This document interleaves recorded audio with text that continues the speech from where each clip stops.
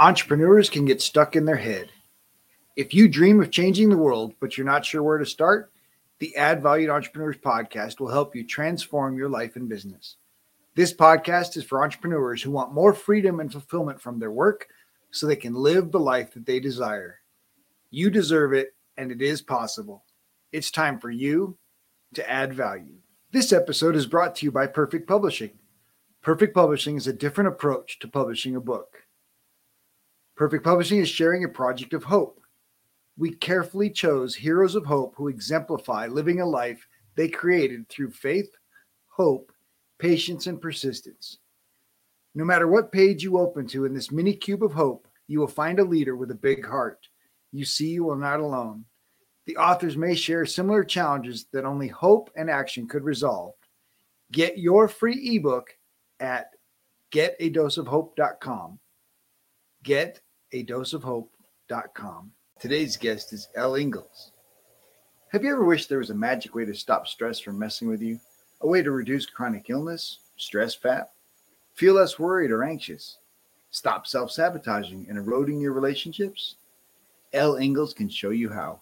She's the creator of the Pressure-Free Method. It's an on-the-go stress management method that you can use anywhere, anytime. This is the ultimate work smarter, not harder formula.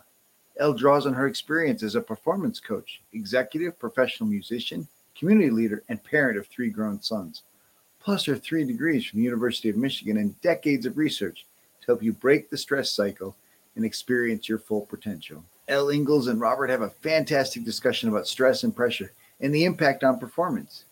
Elle started coaching her own boys to have less stress when playing sports, and when their performance improved, more and more players asked for her help. Then she started helping entire teams and organizations find the joy of pressure-free performance. Elle, thank you so much for joining me today. I'm so excited to have this conversation and just looking forward to sharing your journey with our audience. Fabulous. I'm so happy to be here, Robert. Absolutely. Now I just lost who referred you. Leela. Leela.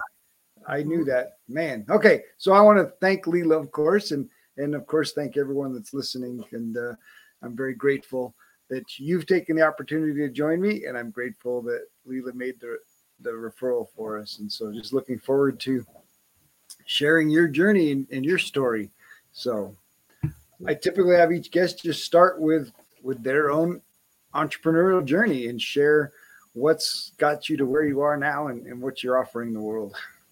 Sure. Sounds great. I kind of fell into being an entrepreneur. So I didn't wake up one morning and say, boom, this is what I want to do.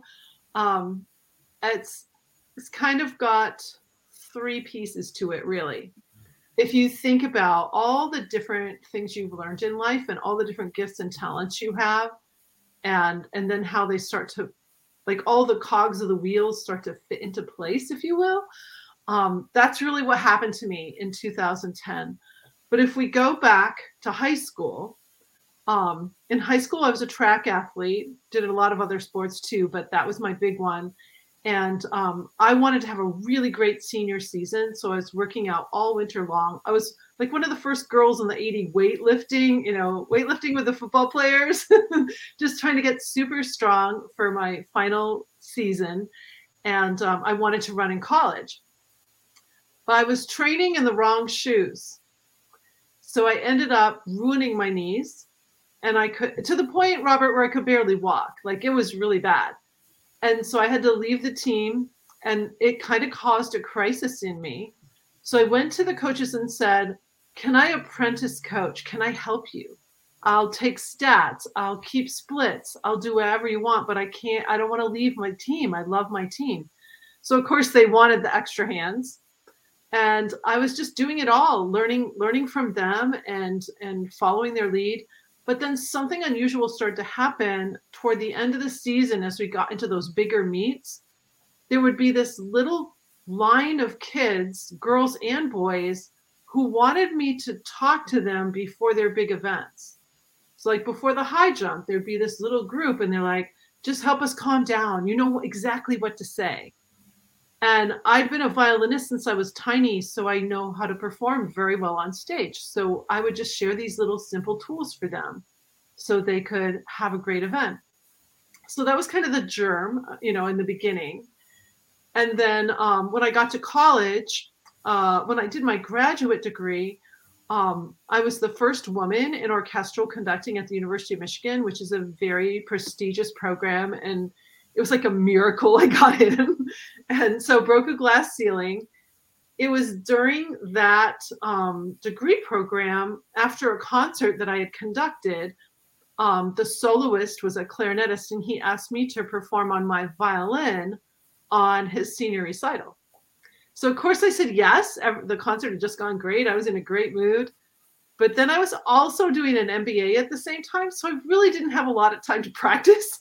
And I'm like, crap, I got to practice Mozart. I've got to work this thing up so I can play for this guy.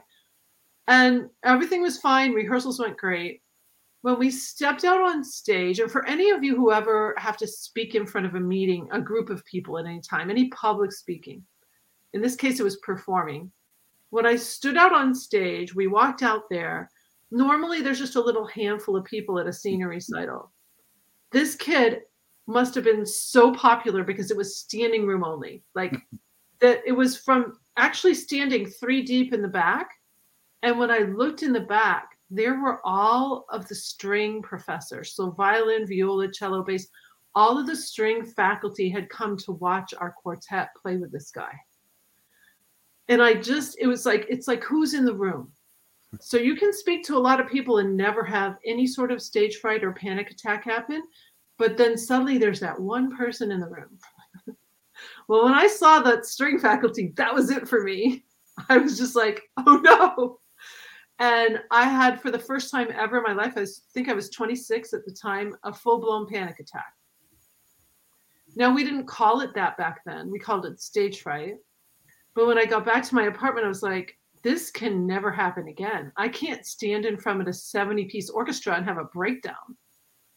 So we didn't have any magic little boxes back then, no devices, right? So I went to the Michigan Medical Library, where I had done some research for a paper once.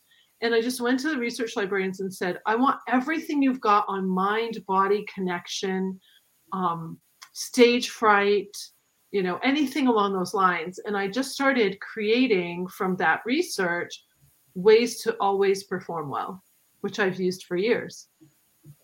All right, so here comes the third part. Fast forward 2010, and I have 3 sons. We have 3 sons. My oldest 2 were playing baseball for the same team, high school team. And my high school senior said to me, Mother, you should teach the boys your mental toughness tools that you teach your violin students. We would be amazing. You've taught them to us, and you should just teach it to all the boys. And I just started laughing, like, who wants their mother in the dugout? That's what I said. And he goes, no, seriously, I want you in the dugout. And he looked at my, his brother, my other son, and Ned's like, yes, we want you to do this. So I put together some writing. My husband gave me some baseball graphics and tightened up the language because he's a pro writer. I took this little rude pamphlet to crude, I shouldn't say rude, although it might have been a little rude, but it was definitely crude. I took it to the coaches, took it to the tough coach first, who I knew if he didn't like it, the boys would not respect me. And he gave me the thumbs up. He actually said this had a lot of merit and that I should work with the boys. So then I took it to the head coach, and on the spot, he asked me to be his private coach. He was a financial planner. It was 2010. And he says, I just need to see a caller ID of a client, and it just throws me right into stress. So he became my first client. I worked with those boys one by one. I just sat right on the grass and coached them. And that turned into, of course, word of mouth. It started getting out that I had this way I could help people de-stress. I could help people perform well in the heat of the moment. And then it was like, honestly, Robert, it's like a download from above, where suddenly all that stuff from the past, all the research I've ever done on these subjects to help my students perform well, myself perform well, it all came together, and I created the pressure-free method. So it is a proven method that helps you break the stress cycle, which people do not talk about because most people don't even know about it. And so the stress cycle in a male can last up to 9 hours. and in a female can last up to 24. So what I do is I teach you how to not overreact to even small annoyances or the big things happening in your life, so that you have full mental and physical capability to get you through whatever you need to get through. I had no idea when I started this how it would be so impactful for people mentally and physically. Some of my clients have had diseases they've had their whole life just completely go into remission. I have myself. Relationships improve. So I have people say, I can't believe it. Now I'm talking to my teenager, whereas before that was an issue. So many ancillary benefits to whatever their original reason to coming to me was, that it's really been a beautiful journey for the past 12 years that I've been doing it. So good. I'm a huge fan of this mind-body connection and just recognizing the state of our culture and the state of our mental health, and how much stress and anxiety is avoidable. Yes. If people understood, and the reality is that, I mean, obviously in my world, Viktor Frankl is huge, and his famous quote is that between stimulus and response, there's this moment, right? This moment that you get the choice, you get to choose your response. And I think the majority of people feel like their lives are outside of their control. Like there's, this is all happening to me. I'm a victim of my circumstances and the conditions, and Elle, you just don't understand, right? You just don't understand. I'm different than everybody else. Oh, you're a special snowflake. And here's the deal. When you are under the influence of the stress response, that is your reality. And your brain is not cognitively even able to find that moment from those. And that's why people will feel that. And that's why we have so much mental illness today. And that's why we have so many people suffering unnecessarily, as you're bringing forward. And it's not your fault. Like, if this is you, if you're feeling this, honestly, you were never taught this. You were never taught how your body works in fight or flight. And once I teach that to you and you understand why your hands are sweaty, or why your face turns red, or why your brow is furrowed, or your jaw is tight, why you can't breathe, why your gut hurts, it's not a gut health problem. I'm sorry, but it's not. You're not actually allergic to all those foods. But your stomach can't work right when you're caught in the stress cycle. Well, and I think this current epidemic of depression and the number of people taking these antipsychotics and all of these other pills to eliminate the sadness in their world, and start to recognize.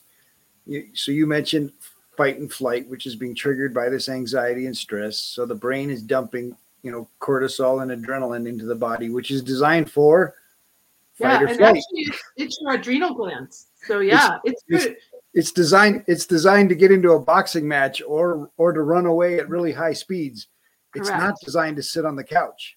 That's right. And so we're doing even a bigger disservice, because not only are we dumping those chemicals into our body, but we're not using our body in the way those chemicals are designed.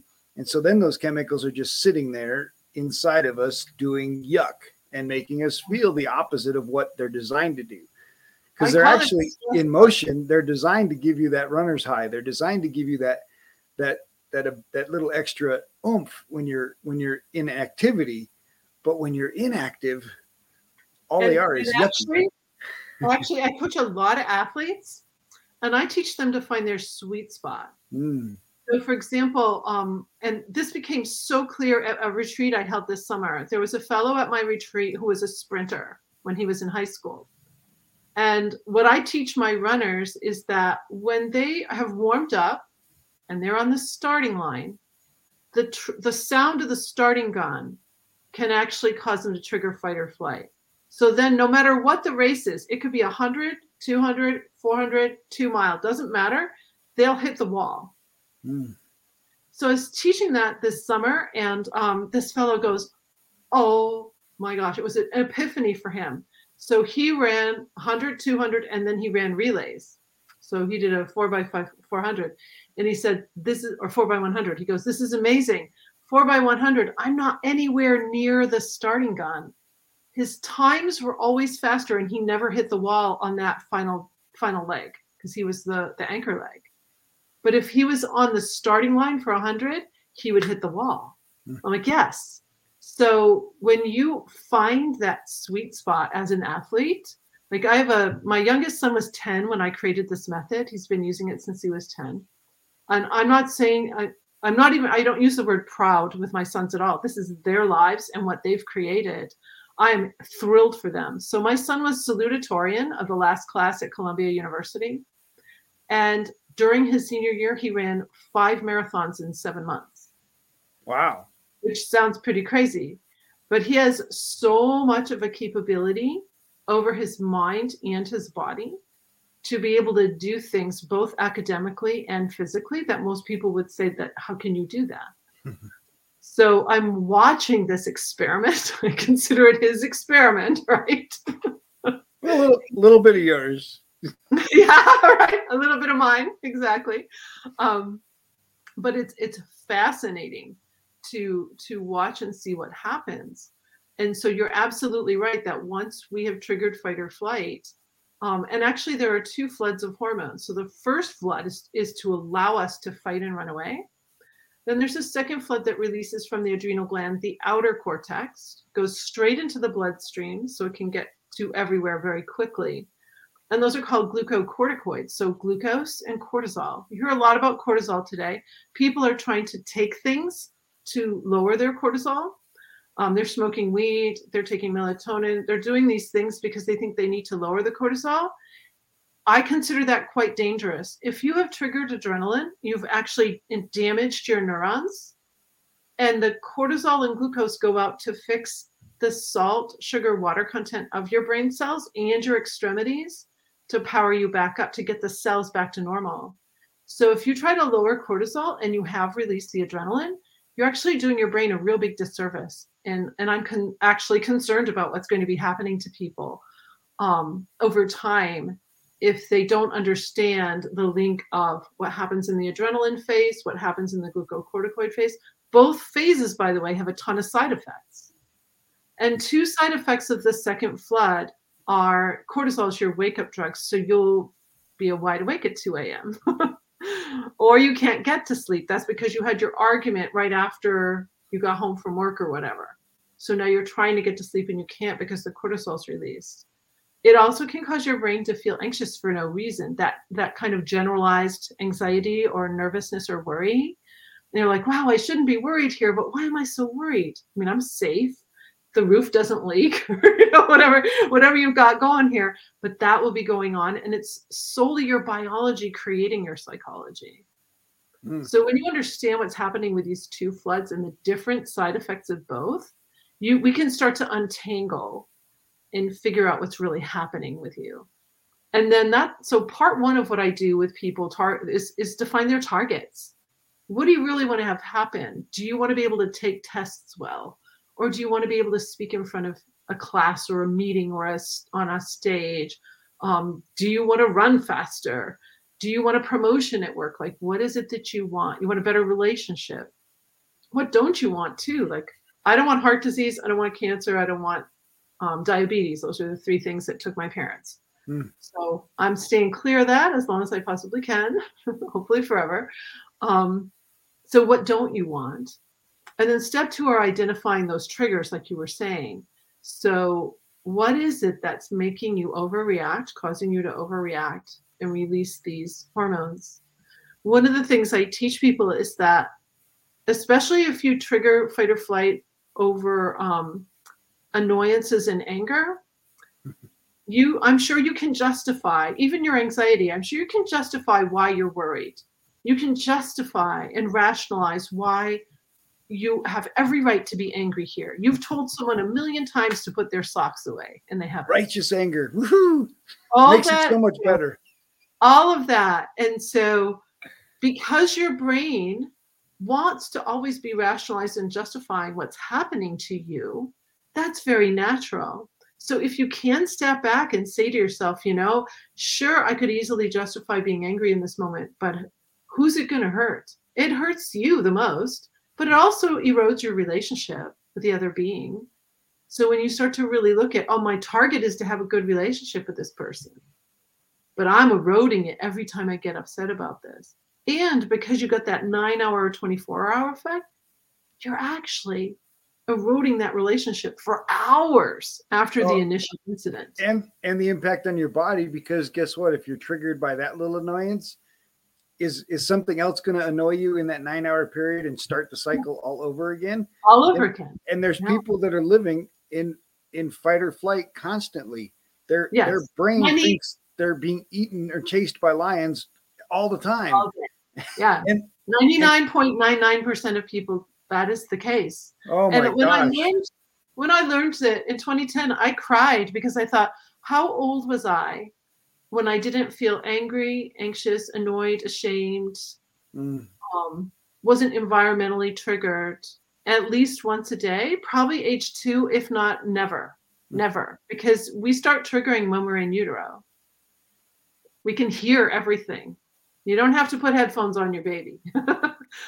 That's water. Go underwater. You can hear the boat 2 miles away, right? We heard everything. So we heard harsh voices. Anytime our moms were stressed, and that's the only 2 things I have found in deep research about autism are maternal stress and aged sperm. Right there. Okay. So a mother, a woman who finds out she's pregnant immediately has ability to be stressed. So we got to back that out. Absolutely. Well, and in our culture, we've just created this huge drama influence, right? I mean, the same brain that's triggering fight and flight, thinking there's a lion outside every door, trying to keep us alive, right? That's what the brain and these glands are trying to do. This is protection to keep human beings alive. Is now getting this influx of Mr. Device here and television and social media feeds and all of these feeds that are funded by drama, right? People are entertained by the drama. And so the news shares drama because they want to get people to watch. Right. The television reality shows create drama because they want to get people to watch. And of course, social media just multiplies drama because they want to get people engaged on their app. And so not only are people getting triggered by their own life and experiences, they're getting triggered by all the crud that's happening out there in the world. Sure. And they're sitting there watching the evening news, getting triggered to fight or flight because of a bonfire in California and an earthquake in Australia and a war in Eastern Europe. And it's not, the brain is not programmed to handle all of this influx of information, and people are just living by default, right? They're not intentionally taking responsibility for what they're allowing in there. And of course, by elevating that drama level, the brain is on the edge constantly, right? The brain, for many people, they're living on the edge, and all it takes is hearing a baby cry next door at your next door neighbors, and they're triggered. Oh, and yeah. You don't have to be up here. Yeah, a baby crying is right at the top of the list for most people when it comes to triggering the stress response. And the evening news, I did a survey once, and that came in number 3.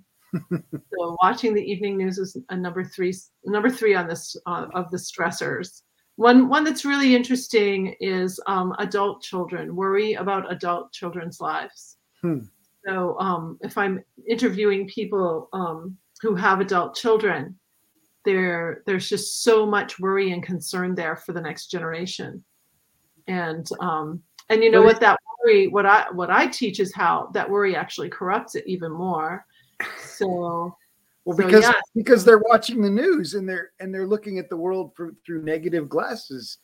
I haven't watched the news since 1993. So good for you. Me. So yeah, I have my ways of getting my news, but I haven't watched television news since 93. I tell people all the time that it'll find you. If it's important or matters, somebody will tell you. Like, oh sure, yeah. You'll find out. And so it's not that important. And I think just lowering that drama edge makes a huge difference, right? Being intentional about what you're feeding. What I like to do is I like to empower people so that they can engage without triggering fight or flight. Exactly. There you go. I work with a lot of C-suite execs. I work with all different people, but my people in that place there, it's just so, and entrepreneurs, business owners, where, I'm writing a book right now called The Pressure-Free CEO. And nice. I did research on people that we've lost. So people who've lost to heart disease, cancer, and suicide. And with entrepreneurialism, it's suicide actually. Is the biggest one. And the thing about it is, until you understand the empowerment, until you get that piece, you can't be the leader you really want to be. And you might not get the wake-up call. Most CEOs who have a heart attack don't get a second chance. Like, they don't get the wake-up call one. It is it. That is it. And one of the reasons is when you trigger fight or flight, the adrenaline phase is mobilizing fat and glucose from your extremities, your brain cells in your extremities. And like you pointed out, you're not running and you're not fighting. So where's it going? It's lining your arteries and it's building fat in your torso. We just lost a great mountain biker in Scotland. I think he's Scottish or UK, from the UK, this week, to a heart attack. He's in his 30s. And people will say, well, they'll ask me, because I work with triathletes, marathoners, runners, and they'll say, well, gosh, they're in such great shape. Like, what's happening? If you take a good look at a triathlete, if they're triggering fight or flight because they're anxious about their races or their travel to get somewhere, whatever the small thing is, you'll notice these bands of stress fat. They don't really have a waist. They're these bands of stress fat that's trying to protect them. And if I see that, I also know that their arteries are being lined. So wow. I look for that. And if I see that, I know that because I used to be a distance runner and I had that back when I was back in the 80s. And I was like, oh, that's what that is. And so it's really cool to watch that fat dissipate and come off of there. And I keep thinking, oh my gosh, how did I heal my arteries? I healed myself of so many things in about 8 weeks of using the method on myself. It was like a miracle. And so there's so many little insidious ways that we are, we're being attacked from the inside out. And when you can gain control over that piece, then so much else in life is going to make sense. And there's a ripple effect. Like one woman I was working with, she's an HR director of a large company. She goes, wow, in 1 week, she goes, this is going to change my family's life forever. She has 4 little kids. It's like, this is going to change so much. So it's like your eyes are open and then you understand. And then I just take people through a series of sessions where I'm teaching more and more tools. So I teach body tools, mind tools, and life design tools to break the stress cycle. And I never know which ones people are going to like the most. Sure. Like I had a little 12-year-old. I'm starting a 12-year-old tonight. I have 10 are my youngest, my son, and a couple other 10-year-olds. But I will actually coach as young as 12. I'll say 12. And those tend to be uber academicians, athletes, performers. They're kids who want to achieve, but stress is starting to affect them. And so I was working with a 12-year-old little basketball player, and I thought, oh, she's going to like my body tools. I was prejudging, if you will. And she liked my most sophisticated tools. And the way that she used them and she incorporated them, I'm like, okay, I'm never going to prejudge again because look at this girl go. She's just taking off with this. So we will be right back after this short break. This episode is sponsored by the newly released book, Dream Life Planner, Move from Tired and Overwhelmed to Free and Empowered by Noelle L. Peterson, available on Amazon, or you can order a personalized signed copy at Empower, EMPOWER 2 dream.com. That's Empower 2 dream.com. If you enjoy the show, please like and subscribe, leave a review, tell your friends. Welcome back. Let's get back to more greatness. The huge power, right, in using your mind and working between your mind and your body. And obviously, a lot of this we focused on the negative side of that. If we help lower this stress threshold, first of all, right, so that you're not living on the edge, it gives you more room for that reaction, right? It gives you more room for that annoyance, and then when the annoyance happens, you really do have that period of time to say, wait, is this something that's bothering me, or am I going to, freak out? You, right? you really only have 10 seconds, by the way. You've got 10 seconds, but 10 seconds is plenty of time. Oh, no, 10 seconds is an eternity when it comes to the brain. Exactly. It's plenty of time, but it takes about 10 seconds for the amygdala to fire, to tell the heart rate to charge up, to tell the adrenal glands to release. And if we can, the amygdala may fire, but you still can keep the heart rate down. And now the adrenal glands will not release that flood of hormones. So that's what we're playing with, that 10-second solution and tools. So targets, triggers, tools, and the 10-second solution is how I work with people. And of course, I keep it super simple because you are very complex. Your past traumas, your past experiences, your habits of reactions are generations old, and not just your folks, but anyone you emulated. So if you emulated a teacher in school or a peer, you're just connecting in there. So we have to untangle a lot. And usually my clients make breakthroughs between the 6 and 8 week period when we're working together. And by a breakthrough, what I mean is they have a breakthrough day. They go the entire day without triggering fight or flight even once. And when that happens, that night their body is rejuvenating, regenerating, and actually healing. Oh, and it changes sleep for sure. Oh, yeah. You actually get a real night's sleep because you can get into delta wave sleep. If you're smoking pot, by the way, you'll never get there. So if you're using marijuana to get to sleep at night, I have clients who've come to me and they're like, I got to break this because now I lost my job. I'm not functioning well because I'm tired. Like, why am I so tired? Because I'm finally getting to sleep because I'm using weed to get to sleep, right? But the problem is it doesn't allow you to get into your brain to get into real sleep. Your body will relax and shut down. But there's a lot of issues with that one. And melatonin too, like the number one call to,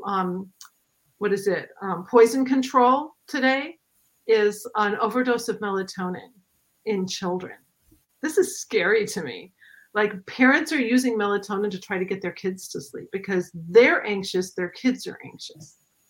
Well, and they're trying to get their kids to sleep so they get that 1 moment of peace before bedtime because they're so wound up. Everybody's so wound up.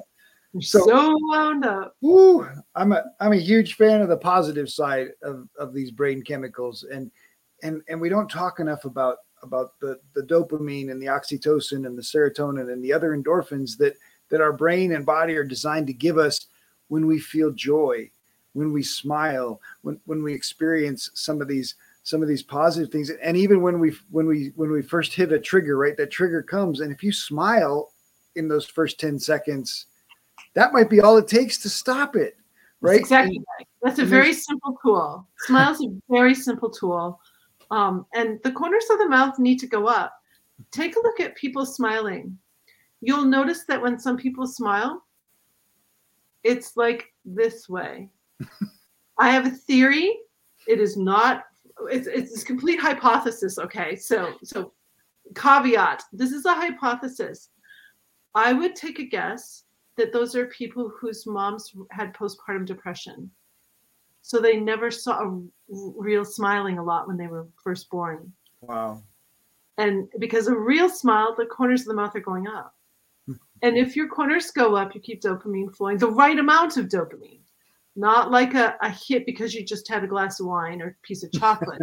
The right amount of dopamine is flowing. And dopamine is required for your entire cortex and hippocampus to function properly.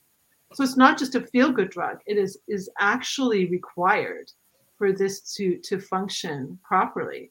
So once you get that happening for yourself, you're so right that there's so much else that's in there. And I'm sure you came across that latest study with the serotonin, the SSRIs. Like, probably people should not even be on those medications, right? I'm not a doctor and I'm not a professional, but I will tell you that I believe the majority of those, our system created those drugs because of well-meaning doctors saying, I want to help my patient. And well-meaning pharmaceutical companies saying, ooh, we could sell your patient something like an aspirin that'll take away their sadness.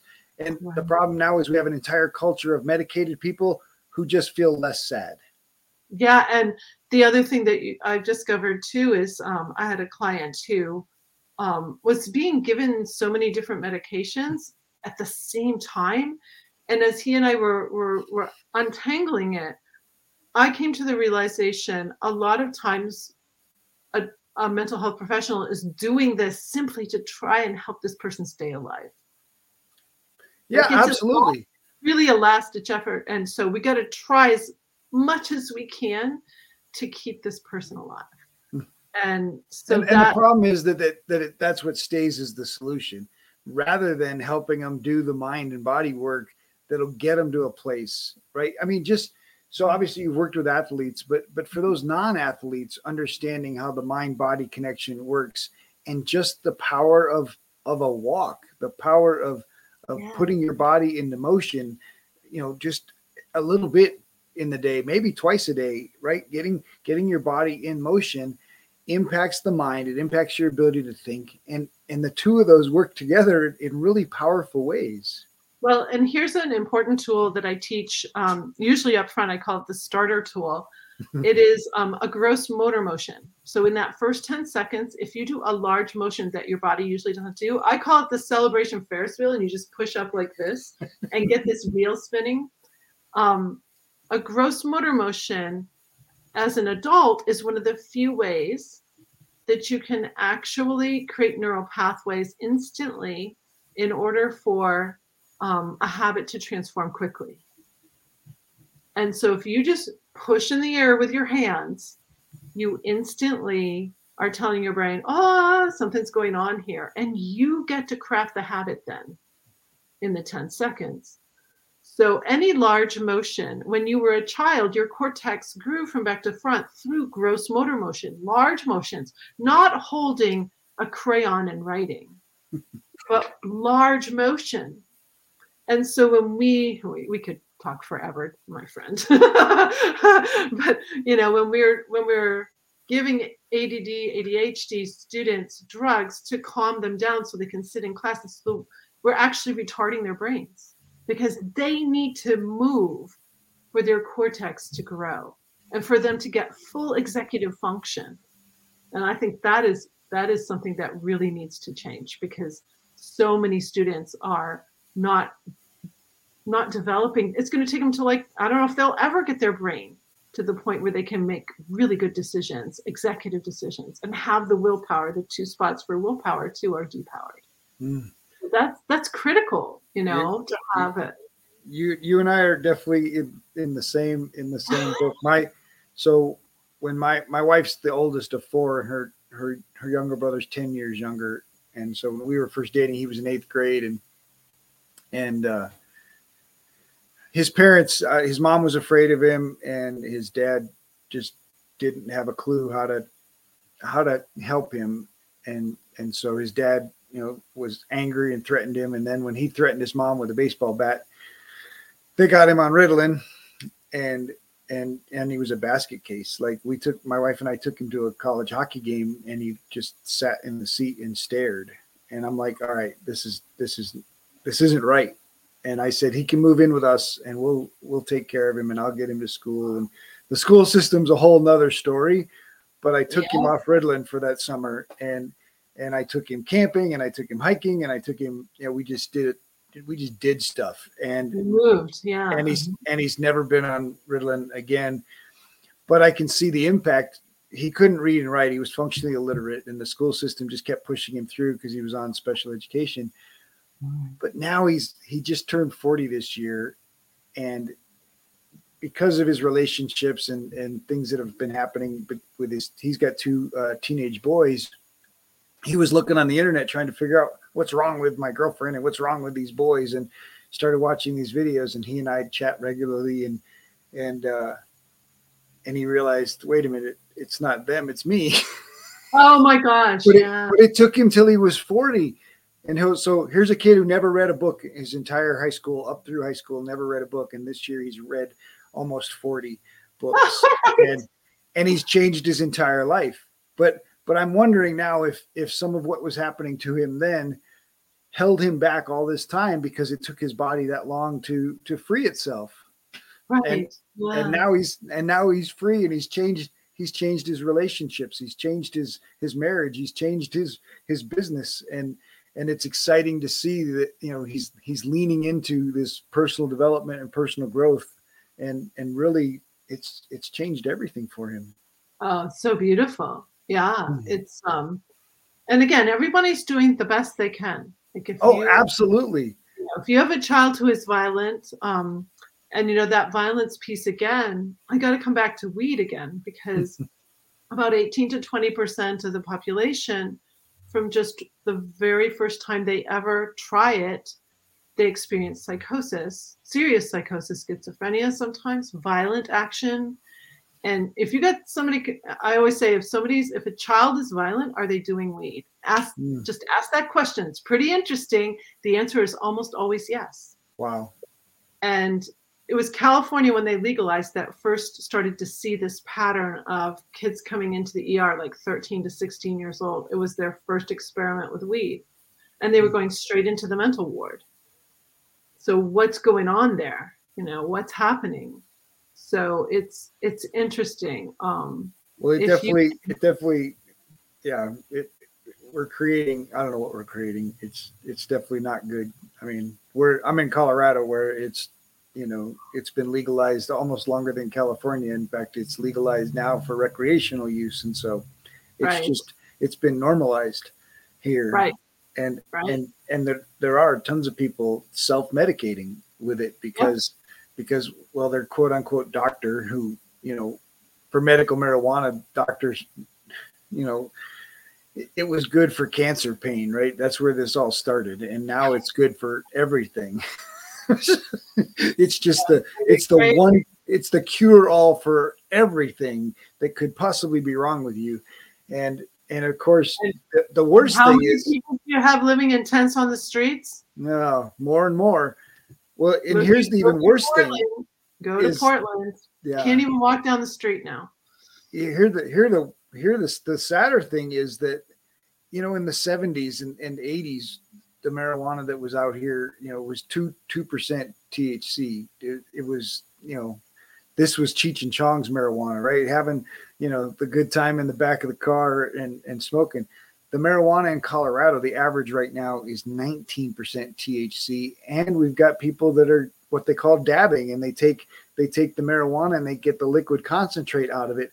And they're designed it like the tip of this pen is the amount you're supposed to use. And people are using, dime size portions of that. And so it's because it's like 100% concentrate. It's like, yeah, it's crazy what we're doing. It's not a plant anymore. It's chemically, genetically altered to the extreme. And those are probably the same people that would never have any GMO corn, right? Oh, I had the exact same thought as I was saying that statement. It's like, oh yeah, that I bet you they're the same. Yeah, that is really funny. But to me, it's heartbreaking, right? I'm so thankful that my children never tried it as kids, and now it's like, well, why would we do that, right? And so I'm super thankful that my kids didn't get involved, because I know too many that have, and too many that are stuck in a weird place because of it, and now it's too easy. Like you can just go buy it, and now you can just go buy candy and brownies and cookies, and and you don't even have to smoke it. And Yeah. what that's doing to the brain Right. is mind boggling. Yeah, really. I think that I did a brain health certification with Dr. Amen. He's the one that scans the human brain to see where there might be some things going on. And fascinating work. And to do his certification program was fantastic. And understanding how quickly you can actually heal your brain. So if you've been going through something and you have been self-medicating with wine, weed, anything, alcohol, anything, and then you're feeling like, I want to do something different. Because people will come to me, they'll actually say, I feel, even if they're not doing those things, but they're under so much stress, they'll go, I feel like my brain is broken. Ouch. And that is so, I'm like, I'd love to give that hope and possibility. It's like, okay, in a matter of weeks, we get to turn that around. Like your brain is so able to pop around and actually make some things happen. But we got to get out of the stress cycle first, because that completely depowers your brain each and every day. So when we can do that first, then let's see how you're thinking. Because that brain fog, all the things that would make you turn to something to want to feel good, that stops happening once you're not triggering stress hormones. Well, and then you can actually feel your emotions. You can actually feel the experience the emotions, right? And recognizing, I think there's a reason. I mean, we know scientifically that the lower emotions, right? The grief, the shame, the guilt, those are all low vibrational frequencies. Those are all the things that your brain, feels, body, and then when you get above, and I call it the line of courage, right? When you take responsibility for your life, you take responsibility for yourself, and you're no longer a victim, and you're taking responsibility, just owning yourself, right? And you get up into these positive emotions, joy and peace and love, and these are high vibrational frequencies, and these are what lead to the body feeling amazing, and actually waking up every day going, wow, I love my life, and I love my brain. Yeah. My brain is a huge part of my life. And sadness is an interesting one, because I realized in 2010, my eldest graduated high school, and there was this moment as I was preparing for his open house where I got very sad that my folks had passed away. Like they wouldn't be with us, because they would have been with us for the whole week, going to all this stuff. I felt the same thing with my youngest graduated from Columbia last spring. Like, I had this moment of sadness. Here's what I realized. I used to trigger my sadness with anger. Like suddenly I'm angry at God for my parents dying, and like angry at cancer, angry at heart attack, angry. And so that day, back in 2010, I didn't trigger stress. I didn't trigger the fight or flight stress response. And I truly believe I felt sadness, real sadness for the first time. And it was a really beautiful emotion, because it was pure. It wasn't laced with the stress hormones.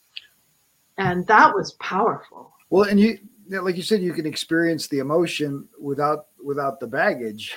Yes. And most of the time we feel like the baggage is what's triggering the emotion. And I think, I mean, it's cart before horse, right?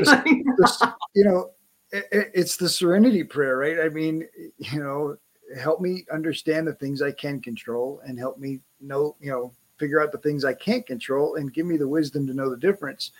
And I can't control that my mom's passed away. I can't control that, but I can control how I react to it. And when the memory comes up, rather than, I don't want to get angry. I want to celebrate. And of course, we're a terrible culture at grieving. We don't grieve worth a lick. And I mean, I don't know, we're supposed to paint ourselves in black and be sad and miserable because somebody's passed. And the truth is, all of us are going there. There's no way out. They haven't figured out a way to avoid that. And so death is a pretty big reality in most people's lives. Yes. And if we learn how to grieve well, and how to celebrate life, and how to celebrate the memories, right? And how wonderful for you to, I mean, I like the idea of thinking about, oh man, this would have been so cool if mom and dad were here. We'd have spent the week together, and they'd have been so Well, proud. And, those are good things. That's, you can either say that's a really good thing, or you can get mad and sad and depressed about it and trigger yourself right. because it can't happen. Yeah. And so that I there's think still that choice in there. There's so much about, what I call it, what's in your faith foundation, like your deep values, your deep beliefs that inform how you even handle any of these things. And out of the mouth of babes, when my father-in-law passed away, we got the phone call, and my middle son was probably 5 or so. And he said, "Don't worry, mommy. Now Papa can be with us always. He can see everything we're doing. He couldn't do that before." Right? And then when my mother died, my youngest was about 5. And we're lying in bed reading to go to sleep. And then we started talking about Grammy, and he goes, "Well, Grammy's inside us now. She's in that blackness inside us." So I love to hear what children have to say. They're very close to some things, and they know things. And when we were sitting in New York this spring at graduation, and that thought came over me, those 2 things popped in my mind. I said, okay, they're all here, and we are all here. And it was a joyous occasion. Yeah, that's so good. Yeah, I'm encouraged that you're out helping people, and I want more and more people to experience that life, right? Experience life in their own control, life on their own terms, and life where their brain and body are functioning in the way that they're designed to. Absolutely. And helping them learn your triggers, learn some tools to avoid those triggers becoming, stress or fight or flight triggers, and freeing yourself from being a slave to yourself. Yeah, exactly. Pressure-free living is a lifestyle. That's what one of my clients calls it. She goes, "It's a total lifestyle." And when you step into that lifestyle, you are free of, it's not perfection. It's protection from the release of these hormones. So you can really accept yourself. One of my young clients said, "I found the true me. I found the true me." So beautiful. Who is the true us? We don't know if you're under the influence of those hormones. We don't even know our true selves. Another fellow who had been abused as a child was so afraid he was going to pattern the same way with his own children. And I said, "Well, let's just work together. Let's just see what's going to happen for you." And that was early in our work together. And a couple months in, I said, "I want to go back to that thing that you talked about, because I have had an insight recently." And he goes, "So tell me about it." I go, the more pressure-free I become, the more I am totally me and not either of my parents. And usually it's the negative aspects of our parents that we don't want to be, that when we hear ourselves say or do something similar, that we have this, uncomfortable feeling. But I said, I don't feel that anymore. It's like I stepped into the true skin of me.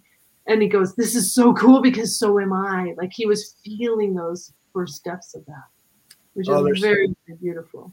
Yeah, it's so challenging, right? The minute we make a statement like, "I don't want to be like my father." Yeah, right? Our brain doesn't hear the don't. No, it doesn't. No. Just like you watch children and their parents tell them, "Don't do that." And they just go and do it because they don't hear the don't. And nobody understands. They think, "No, you're just being disobedient. You're doing it." No, the child heard you say, "Go do that." That's what they heard. That's what their brain is reacting to what you just said. And don't is the worst word in the vocabulary, I think, besides can't, maybe. And even when we tell ourselves, I don't want to be like my father, all my brain hears is, "I want to be like my father." And and it starts doing that, and it's a self-fulfilling prophecy. I think just recently had read No More No More Mr. Nice Guy. And the premise of the idea of nice guys is that they were raised by either absentee fathers or angry fathers or no father. And so they had that negative side, negative influence. Then they were raised by mothers primarily. And of course, mothers raising sons when they're unhappy with their masculine partner are trying to raise their sons with a different form of masculinity. Don't be like your father. I see that. And it creates this. So what happens to the boys that become men is they feel like they got to be somebody else. They got to act like something else, and they don't get to be themselves. And so there's this whole large population of boys becoming men that feel like they have to put on airs, right? They have to act differently to please women. They have to act differently to get the job. They have to act differently. And then they become liars because they're trying to cover up the way they're really acting and the way they're really being. And I'm sure they're triggering themselves constantly because they're constantly in this stressed out place of obviously they're not in harmony with themselves. And so that lack of integrity, that lack of, man, what a mess we're creating out there. Yeah, it's true. And, I just recently, I talked to my clients about this, but I had a conversation with someone else. Like I call it like the in-between generations. So people that are about, I would say like 70 to 85 right now, they came of age in the 60s and 70s in the cultural revolution, and what I refer to as the me generation. It's all about my pleasure. Who cares about marriage? It's just all about my pleasure. I can have as many partners as I want, like all of that, right? And its effect on the nuclear family meant that 1970, first year, there's 50% divorce rate. So then their children are in their 40s right now. And that's a real high divorce rate, people in that subset right there. And the ones that I coach, they don't even really know how to be in a relationship. They've never seen one. Right. So now their kids are now teens. But then there's the in-between ones. So like my parents were not a part of the 60s revolution at all. They were coming out of the end of the 50s. And so how they raised us and how I'm raising my kids, it's like every 15 years, it's a different thing. It's a different focus. And it's interesting to me to watch that. And of course, family culture plays the biggest role, but I'm watching this kind of thing happen. And it's just an interesting thing to note and say, okay, no matter whether your parents stayed together or not, like what was missing? Because all of us have something that was missing or not. Of course. Nothing was perfect. So it's like, okay, what building block do we need to work on? And that deep empowerment to begin to trust again. If you ever did. Right. If you got a chance to trust, you might not have ever had a chance to truly trust. Yeah, there's so much. Obviously, one of the pieces that I help people is looking at their stories, right? What are the stories? Not what happened in your past. What are the stories you tell yourself about what happened in your past? And how do we make sure those stories are empowering you in your present to get you what you want in your future? And it's a powerful exercise because, I mean, it's easy to say, well, my parents were blah, and that's caused me to be blah, and you've mentioned it a few times. They were doing the very best they had with the tools that they had. Even people that are abusers, not to excuse the abuse because that's inexcusable, but they were doing the best they had with the tools that they had, and we've created a large population without relationship tools, without money tools, without they've never seen a marriage. They don't know how a marriage and relationship is supposed to work. And then they watch television or romance movies, and that's their idea of what a relationship should look like. And that's going to fall on its face because it's Yeah. fictional. It's It not is. even real. So Hey, yeah, Robert, I do have a hard stop at 5:30 with a client, but this is what you just brought forward. I actually had a client who tried to learn about relationship from television mm, and then got into her marriage and was like it wasn't at all like that. And so then she was so confused, but her own situation growing up it was just a mess, so she didn't know. oh, So, so it's challenging. there's again, we've become real lonely too. We're off in these little silos. And so I think that's one thing that 2020 and the internet brought. Oh, is now like you can connect to people and get help that you never knew was even existed before. Yeah, we So, can stop some of this isolation. All right, Elle, thank you yeah. so much. This is so exciting. I want you to leave and let all these people know listening. I want you to leave them with Elle's words of wisdom. What would you share? Yeah, it's I think the biggest thing is you're going to be okay. Learn this. Learn what we do. Learn it and it will open you up and you'll get to find the real you. Mm, And it's so much more beautiful than you ever could have dreamed. But there is hope and possibility. What I want to leave you with is hope and possibility that whatever is going on for you, there is a way into something better. oh, Elle, thank you so much. If you enjoyed the show, please like, subscribe, or leave a review. We have a free gift for you at addvaluemindset.com. That's addvaluemindset.com. We've collected some of the best mindset secrets shared by successful entrepreneurs on our podcast, and we want to give them to you for free. addvaluemindset.com. In our next episode, Mike Kim talks about consistency, which creates credibility, which creates a following. His routine includes the 5-minute journal, which starts each day with gratitude. He believes so strongly in it that he requires all of his clients to use it. Mike shares about developing the brand within you,